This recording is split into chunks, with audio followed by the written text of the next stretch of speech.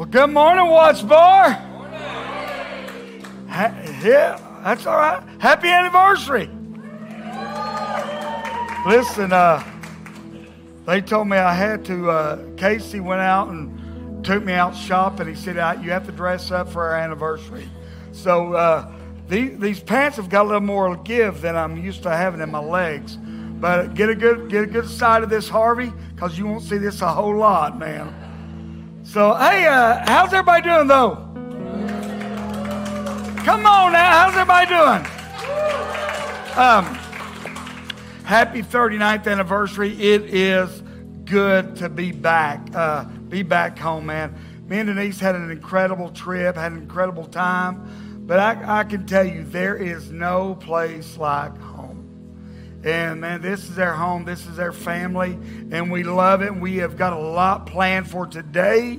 So I'm going to just jump in. Is that all right? Well, some of you, it's all right. Listen, we're going to need some participation this morning. All right? Thank you, Chris. I'm going to go to this mic right here, Gabe. Where is Jill still up here? Jill, come on up. Listen, how many? We're going to try something. How many know there are songs that when they come on the radio, or if you're out at a ball game or a concert, when those songs start being played, it doesn't matter if you can sing or not. You just begin to sing, right? Come on, right? Now, so we're going to try something here, and I need you, if you recognize these songs, I need you to sing like you're not in church, but like you're out there where you hear this song. Or are you following me? And I need you to be enthusiastic. So let's try this. Hey, Bubba, can you help me out?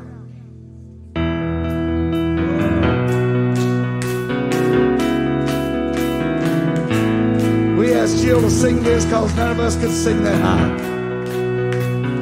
Come on, Jill. Let me hear you. Once more.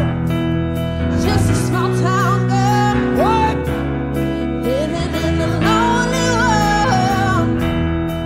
He took a midnight train going anywhere.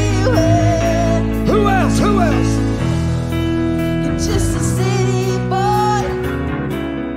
Born and raised in South Detroit. He took a midnight train going anywhere. Now let's help Bob.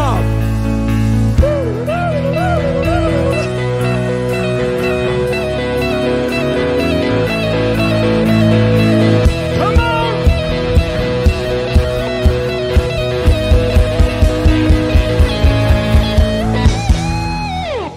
All right, that's pretty good. That's pretty good. Let's try this.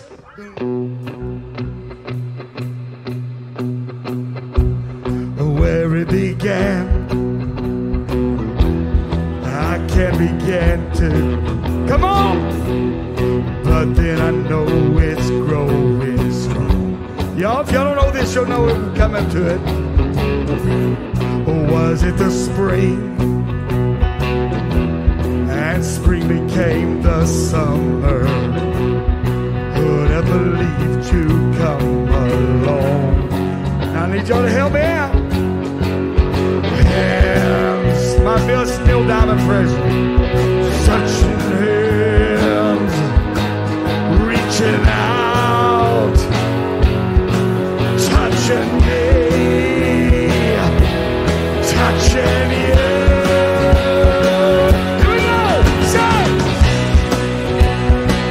what? A good time's never been so good.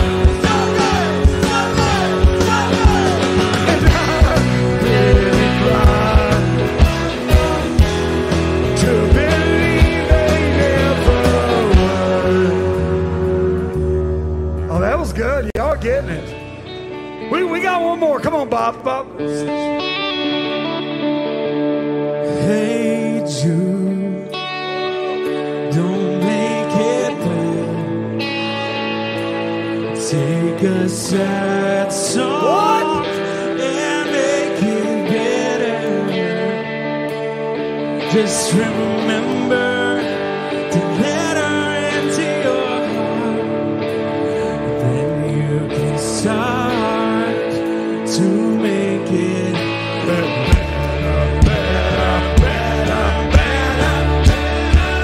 Here we go. Say, na, na, na, na, na, na. Come on, say, na, na, na.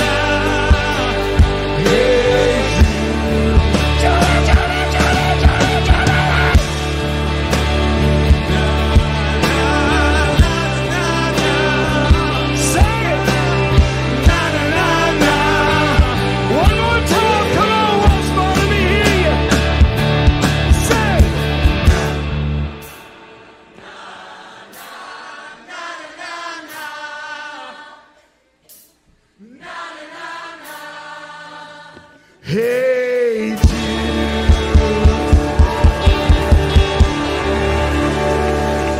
woo! Come on, give it up for this. Stay with me for 1 second. Y'all can go. I just need Bubba here. Here's the thing, man. You may not know any other part of that song, but when the na-nas get there, it's on, right? I mean, everybody, I don't know anything else. Nah. And you just start going with it. Why is it that when that song, whatever it is, comes on, that regardless of your background, your race, your ethnicity, social status, we seem to come hardwired from music and we want to join in, right? I mean, music has this effect on us that without even realizing it, when your song comes on, music is powerful. Did you hear me? Music is powerful. A few years back, Denise and I went to see U2 down in Atlanta. And, man, 30 to 40,000 people packed in this arena. And there was a moment about halfway through the show where Bono stops and begins to sing this. Amazing grace, how sweet and the whole 1,000 people begin to sing that saved. Like me, I once was lost, but now I'm found.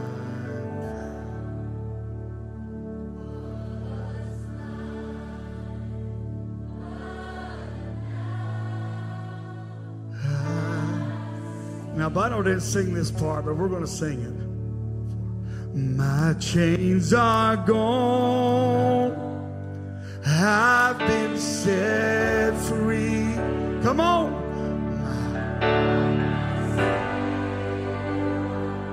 Has ransom. Sing it out and like a flood. His mercy reigns. Unending love. Amazing grace. Thank you, Bubba. Yeah. See, here's the thing. When Bono began to sing that, it was powerful enough. But when 30 to 40,000 people joined in, something special began to happen. I mean, something crazy. Let me get back over this, Michael. With this, I will preach. With this, I may more teach. And that means, what's the difference? Well, one is about 30 minutes longer than the other. So, get that headset mic on back on Kelly. There's something special that starts to happen when we, listen, on our own, that's one thing. But man, when we get together and we begin to sing, something special happens. Music, singing, it's wired into our DNA. Even people that have no sense of rhythm. I've watched people in services and other events. There's a reason we don't have tambourines in the church. Come on, because people come up, they just want to join in, and they start banging that They are so far away from the beaten rhythm. It is not funny. But even people without rhythm, they don't know they're off. They're just enjoying the moment. Why? Because it is in our DNA. It's in our DNA. Why do we sing loud? What happens? Here's what I believe. Because we sing at everything, guys, from concerts, sporting events, weddings, birthdays, even funerals. Something about singing has the ability to bring people together. Have you ever wondered why that is? What about singing? What about music has the ability to bring people together? Could it be that when we're singing out loud with other people, that in that brief moment, when we join other people, we believe I'm part of something that makes a difference. I am part of something bigger than me. I'm part of something great. When we're joined in with all these other voices. Here's the thing, we were created in the image of God, correct? Well, if we were created in the image of God, the likeness of God, that means we were created to sing. Because whether you realize or not, our God is a singing God. Are you hearing me? Who wrote the Bible? I mean, it is man, but inspired by Holy Spirit, God, right? Well, get this. The Bible contains over 400 references to singing. 50 direct commands to sing. In the New Testament, we're commanded to sing. Let me just show you a couple of these verses. Ephesians 5:19. Speak to one another with psalms, hymns, songs from the Spirit. Can you imagine that? How are you doing, Tyler? Amen. Did I not get anything back? I'm good.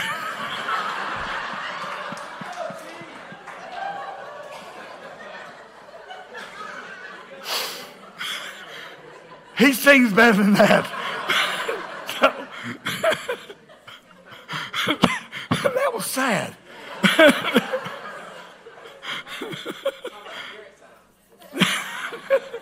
But it says, sing and make music from your heart to the Lord. Let me show you this, how the Message translates this. I love this.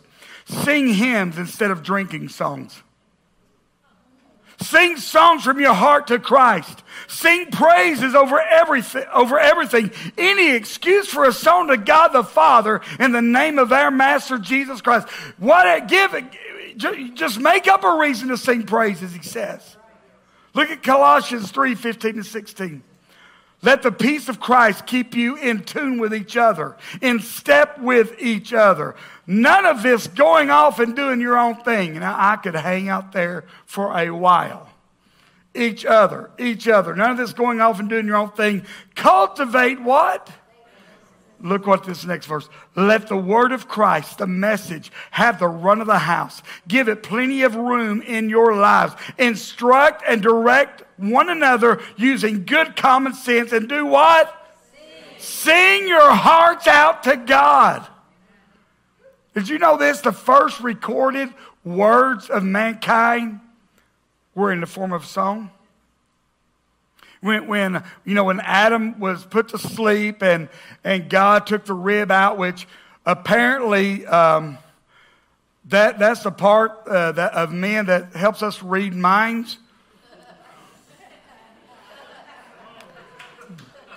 So took the rib, and he woke up and there's this woman. And it says, bone of my bones.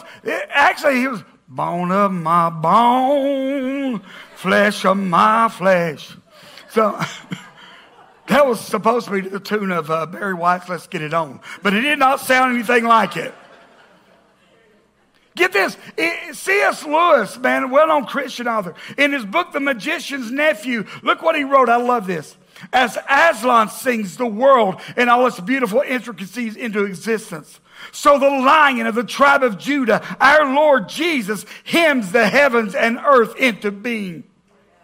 I love that. In the Jesus Storybook Bible, which parents, get this Bible for your kids. You will love it as much as they do. Here's what Sally Lloyd Jones, here's how she translates creation. In the beginning, God sang everything into being for the joy of it and sets the whole universe dancing. See, when you read and you study the Bible, you see our God is a singing God. Check out Zephaniah 3:17. The Lord your God is living among you. He is a mighty Savior. He will take delight in you with gladness. With his love, he will calm all your fears. Look, he will rejoice over you with singing. The NLT says he will rejoice over you with joyful songs. Think about that. The God of the universe, creator of the universe, King of kings, rejoices over you with singing. Man. Here's another way to think about it. When the God of the universe thinks about you, he just wants to sing. He wants to sing. Check out this one, Hebrews 2:12. This is Jesus talking. Jesus, I will declare your name to my brothers and sisters. I will declare your name, Father God, to my brothers and sisters in the assembly. I will what? Sing your praises. Jesus is talking about that. Think about it. Jesus joining with others, joining with us, singing praises to God. That's amazing to me. Here's the way author Reggie Kidd says. He says, when the church sings, we actually join Jesus singing as he stands before the Father and leads us in worship. I want you to think about that the next time that Bob and his team is up here leading you in worship. And Jill begins to sing, let me be like Mary. Pour it out, lay down, pour it out. I won't miss you in the crowd because I love your voice and I know the sound. When she begins to sing, you're better, you're better, you're better. This, I want you to think of this. Imagine yourself, instead of maybe crossing your arms, wondering when worship gets over, maybe think about this. Jesus standing beside you saying, God, you're better. Father, you're better. You're better. And he's leading us in worship. It's interesting. The Bible doesn't tell us who discovered fire, who invented the wheel, but in Genesis 4:21 it tells us who it was that played the first musical instrument. Look it up. Music's important. The longest book in the Bible is not a book of prophecy, history, or teaching. It's a book of songs. Songs. The entire Bible is filled with people singing along with God singing. The New Testament alone, there are more than 20 references to music. All of them, almost all of them have to do with singing. Mary, in Luke 1, Mary sings when she heard the announcement that she would have a baby boy. The angels sang the night Jesus was born. The night before Jesus was crucified, Matthew 26:30 records Jesus and the disciples sang a hymn. Jesus is singing. Do you realize that some of the last words Jesus said on the cross were from a Psalms? Psalms 22, when he said, my God, why have you forsaken me? And a psalm is meant to be sung. I'm telling you, and here's the thing, listen, if you don't really like music or singing, man, heaven is really going to stink for you. It really is. Look what, because I mean, pretty much when you look at Revelation, it's pretty much them singing. Look at Revelations 5:11-13. And I looked again, and I heard the voices of thousands and millions of angels around the throne and of the living beings and the elders. They sang in a mighty chorus, worthy is the Lamb who was slain to receive power and riches and wisdom and strength and honor and glory and blessing. And then I heard every creature in heaven and on earth and under the earth and into the sea. They sang, blessing, honor, glory, power belong to the one sitting on the throne of the Lamb forever and ever. They're singing. And then let's jump down 2 more chapters to Revelation 7, 9-11, or 9-12. After this, I saw a vast crowd, too great to count, from every nation and tribe, people and language, standing in front of the throne before the Lamb. They were clothed in white robes and held palm branches in their hands. And they were shouting with a great roar, "Salvation comes from our God who sits on the throne and from the Lamb." And all the angels were standing around the throne and around the elders and the four living beings. They all fell before the throne with their faces to the ground and worshiped God. They sang, "Amen. Blessing, glory, wisdom, and thanksgiving, and honor, and power, and strength belong to our God forever and ever." Listen, here's the truth. Our musical preference doesn't matter. In these moments, whether you can sing or not doesn't matter. Whether you have rhythm or not doesn't matter, because here's the truth. As Christians, our Christian faith not only celebrates the gift of music, but it demands those that have experienced the extravagant grace of God that we sing and we worship about it. So why do I need to worship? Look what Martin Luther said. Let God speak directly to his people through the scriptures, and let his people respond with grateful songs of praise. Eugene Peterson said this. I love this. Worship sings.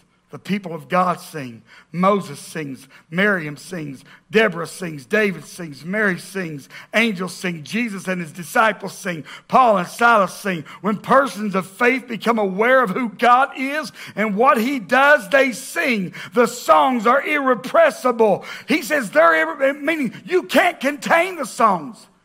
When you see who God really is. So maybe the question is not, do you have a song? The question is, will you sing? Because everyone in here, if you're a follower of Jesus, if you've been redeemed, you have a song that needs to be sung. Your worship needs to be heard, needs to be seen. So why do I need to sing or worship? I believe we were put here for that. And so here's why it's important.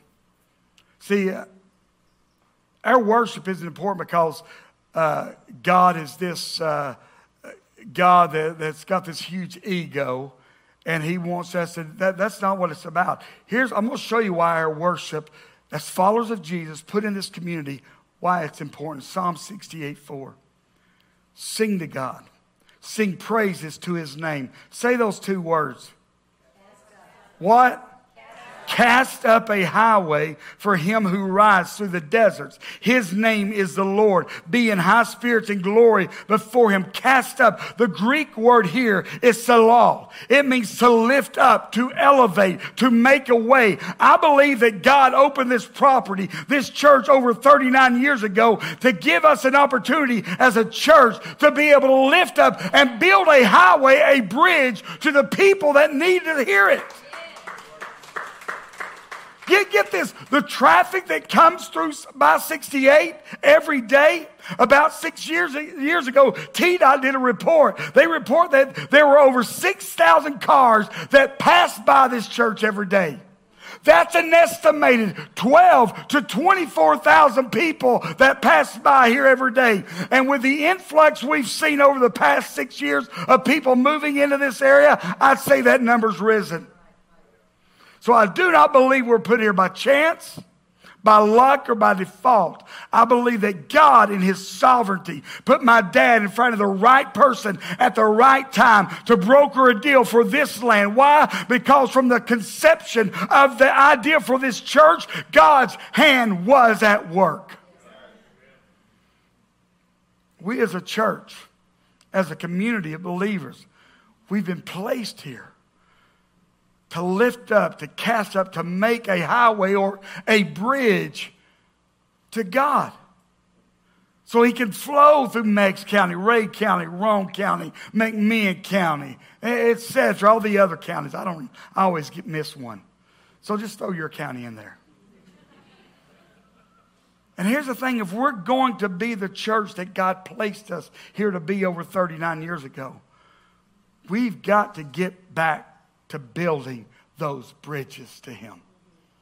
Casting up highways, lifting up, making ways for people to get back to God.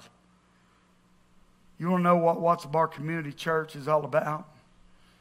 We exist for one reason, and that is to glorify God and lead people into a lifelong, life-changing relationship with Jesus Christ.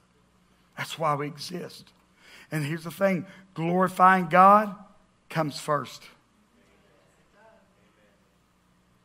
I mean, we just read 68 says, we build a highway. We build a bridge for God to flow through the desert places, the dry places. So why do I need to worship? Why do I need to sing? If you're taking notes, the first one is this. Worship and singing, it engages our minds and our emotions.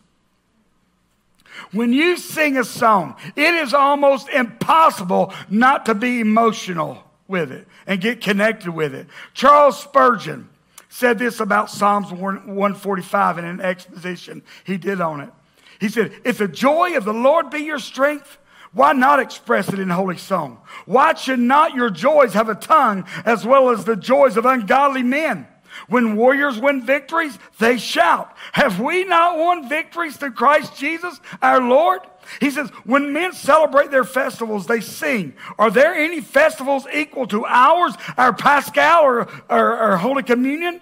Our passage of the Red Sea? Our Jubilee? Our expectation of the coronation of our King? Our hymn of victory over all the host of hell? Oh, surely, if the children of earth sing, the children of heaven ought to sing far more often, far more loudly, and far more harmoniously than they do. Come on, church.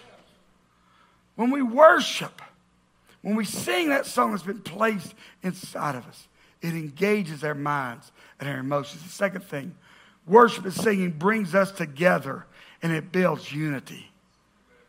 Builds unity.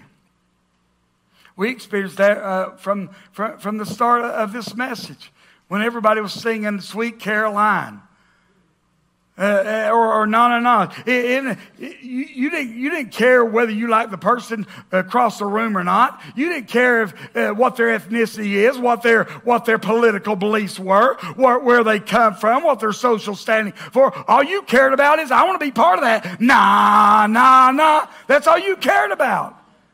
It unites us.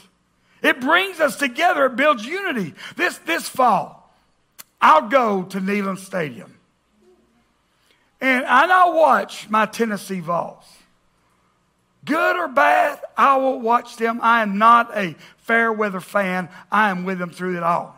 I will gather with all the other worshipers. Partake of communion. Diet Coke and peanuts. And when that hymn comes on, it will erupt. Rocky Top will always be home sweet home to me. Now, can I be honest? And I will just be glad to be a part of it. I don't care what the person beside me, I don't even care about their sexual preference. I don't care if they're black, white, Asian. I don't care where they come from. I don't care who they voted for. I just care, hey, I'm singing Rocky Top. Because we're united.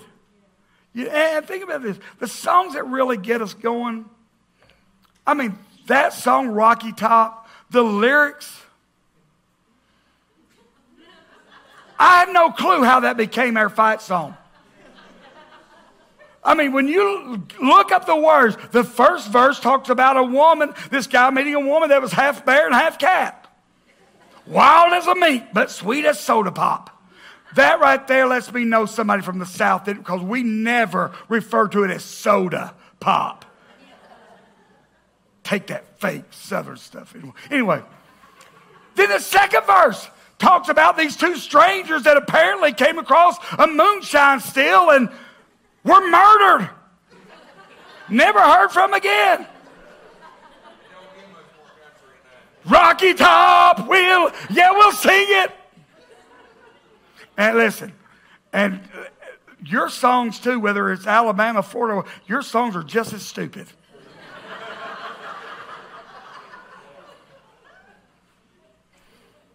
But we sing it with everyone else. Why? Because in that moment, we belong to something bigger than us. We feel part of something that matters. But can I tell you, all those lyrics, all those songs that we boastfully sing, even at the start of this message, those fail in comparison when compared to us singing about a God that loves, saves, delivers, heals, and was risen from the dead. Look at Psalm 68 again, 68:4. Sing praises to God. Sing praises to his name. Cast up a highway for him who rides through the deserts. His name is the Lord. Be in high spirits and glory before him. Build the bridge. Here's what happens when we begin to do that. Verses 5 and 6. Father to the fatherless, defender of widows. This is God whose dwelling is holy. God places the lonely in families. He sets prisoners free and gives them joy. Here's what worship does. 3, worship singing builds a bridge for God's presence to converge with our reality. I mean, think about it. Father to the fatherless, defender of widows, whose God places the lonely in families. See, when our reality is, I'm fatherless, I don't really even know my dad. But when his presence, we begin to sing and his presence converges with our reality, we realize, oh, he's my father. When we're lonely, we feel like we've got nobody else, but we get in here and we begin to sing, hear others sing, and his presence begins to fill the room. We realize, oh, I've got family. When we struggle with an addiction or a sin or whatever it is, and we feel like we'll never break free from this, when we get into his presence and that conversion with our reality, we say, oh no, man, through him I have been set free. Who the Son sets free is free indeed. I don't have to live like... I'm telling you, we sing and worship because that builds a bridge for his presence to converge with our reality. Paul knew this firsthand. Do you remember the story in Acts 16 where Paul and Silas had got thrown into prison for preaching? And they're down there, they're chained up and in the middle of their loneliness. You don't think they were lonely in prison, feeling abandoned? They were shackled up. And look at what happens in Acts 16.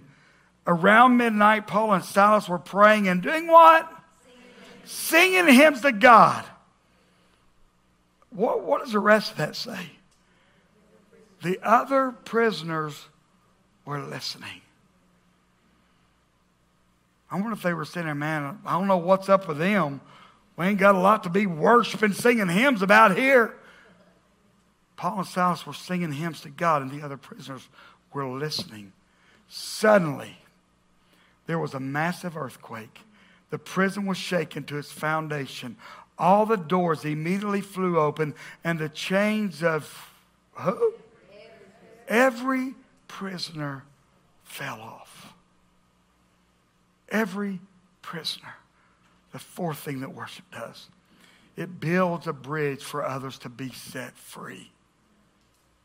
When we begin to worship, even in our chains, when we begin to worship, even in our loneliness, even in our brokenness, it begins to build a bridge for others to be set free. Why do you need to engage in singing worship? Because who knows who came through that door, sit down beside you, and who knows what they were going through the week or what they're going through right now. Who knows they may not have the strength or even the want to lift their hands and lift their voice. And who knows that possibly God has set them right beside you so that through hearing you worship, them listening to you worship, their chains might fall off.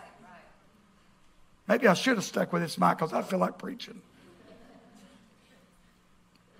I'm telling you guys. And I have got excited and lost my place.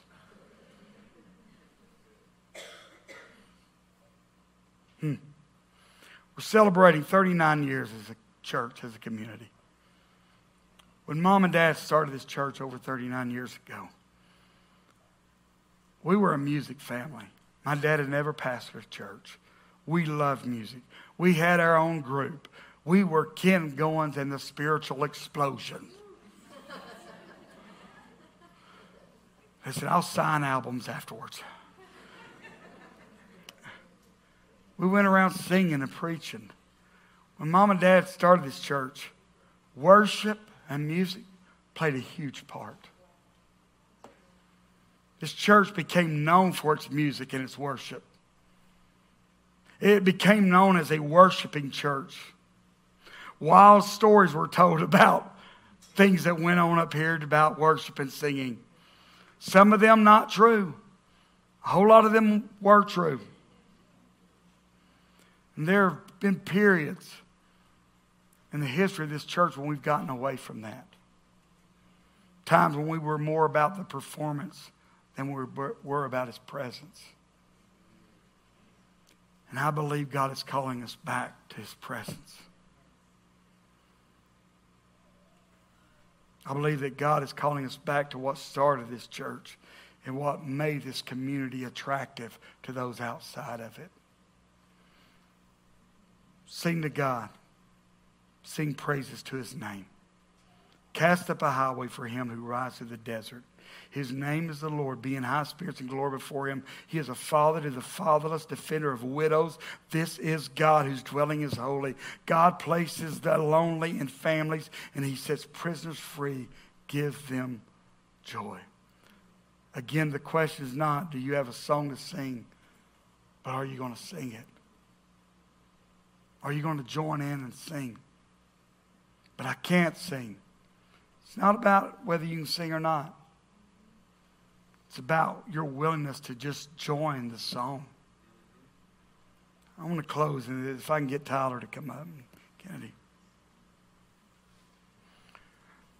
During our prayer time with our leadership this morning, Denise, she doesn't look over my notes, but she began to talk about one of our devotionals this week, and it was actually, I was like, man, that's in my notes. But in one of our devotionals, it was talking about Joshua and, the walls of Jericho, and God giving him the instructions, march around the walls of Jericho for 7 days. On the seventh day, of seventh time around, hey, shout, just shout. Anybody remember the story? The writer of that devotion asked this question: would you shout? Think about it. You've been marching for 7 days and not seen any change. You're not seeing anything that would say, oh, it's getting better. It's getting better. Oh, the walls are cracking. Nothing. Day 1, day 2, day 3 passes. Nothing changes. By day 4, I think the people on the wall that were nervous because they'd heard about what God had done, I think by day 4, they're probably hurling insults now. Is this all you got? Oh, what are y'all trying to do, lull us? And you couldn't respond. Just march. He said, don't say a word, just march. Side note here. You don't have to respond to every jab that gets thrown your way, whether it's on social media or it's in person. In fact, a lot of the times the best thing you can do is be silent and just march. And remember the last order given to you by your king. Day 5 and 6, nothing changed. Nothing about their situation. Except now probably the insults are growing louder and probably more harsh. Day 7 rolls around. Nothing has changed. Would you shout? What am I going to shout about? The writer says this, and the devotion says, I think I would shout. But he's honest, he says, but I'm not sure it would start out as a confident shout. But the shouting that I heard from those around me sure would help that confidence grow. And at some point, I would begin shouting from the top of my lungs. Can I tell you that's what Sundays and Wednesdays are about? I say, those times when you can't sing out, when you can't worship with confidence and declare that God is good, because right now you don't feel like God is that good. Those times when you don't feel like declaring, man, that God is good all the time, or shouting to God with a voice of triumph, because your situation doesn't show that He is victorious. But something happens when you get in here. Maybe you don't feel like shouting. Maybe you don't feel like singing. But there's somebody beside you. Keep on getting better. Keep on getting better. You keep on getting better. You keep on getting better. And something begins to break. You keep on getting better. You keep on getting better. Oh, keep on. And see what happens. You begin to hear others begin to declare the goodness of God. What He has done, what He is doing, what He will continue to do. And something inside you begins to stir. And maybe you didn't sing with confidence, but there comes a point where when all that kicks in and you begin to sing, yes, He keeps on getting better. You keep on getting, I don't feel like it right now, but I'm going to declare it. Getting better. You keep on. My circumstance hasn't changed, but I'll declare, keep on getting better. God, I still feel broken, but I'm going to say it.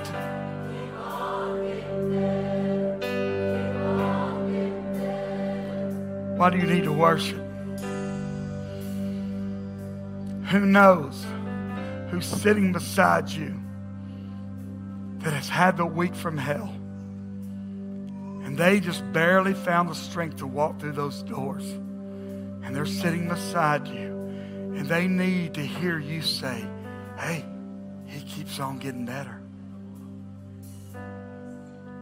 Hang on. Hang on. Hang on. Hang on. Don't lose hope. Hang on. Don't lose hope. It's getting better. I want to do my final closing.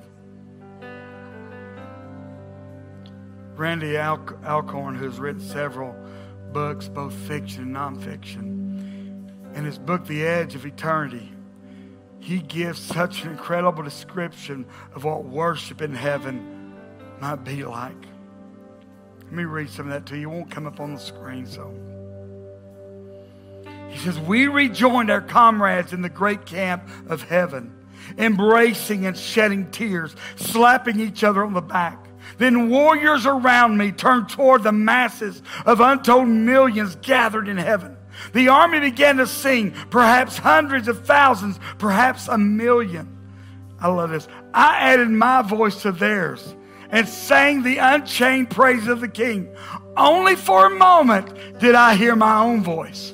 Amazed to detect the increased intensity of the whole, one voice, even mine, made a measurable difference.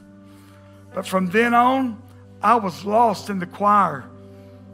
I could hardly hear my voice, and I really didn't need to. As we sang to the gathered throngs of heaven, the sheer power of their voices, our voices, nearly bowled me over. Then suddenly, the multitude before us sang back to us, and our voices were drowned out by theirs. We, who a moment earlier seemed the largest choir ever assembled, now proved to be only the small worship ensemble that led the full choir of untold millions, now lost to themselves.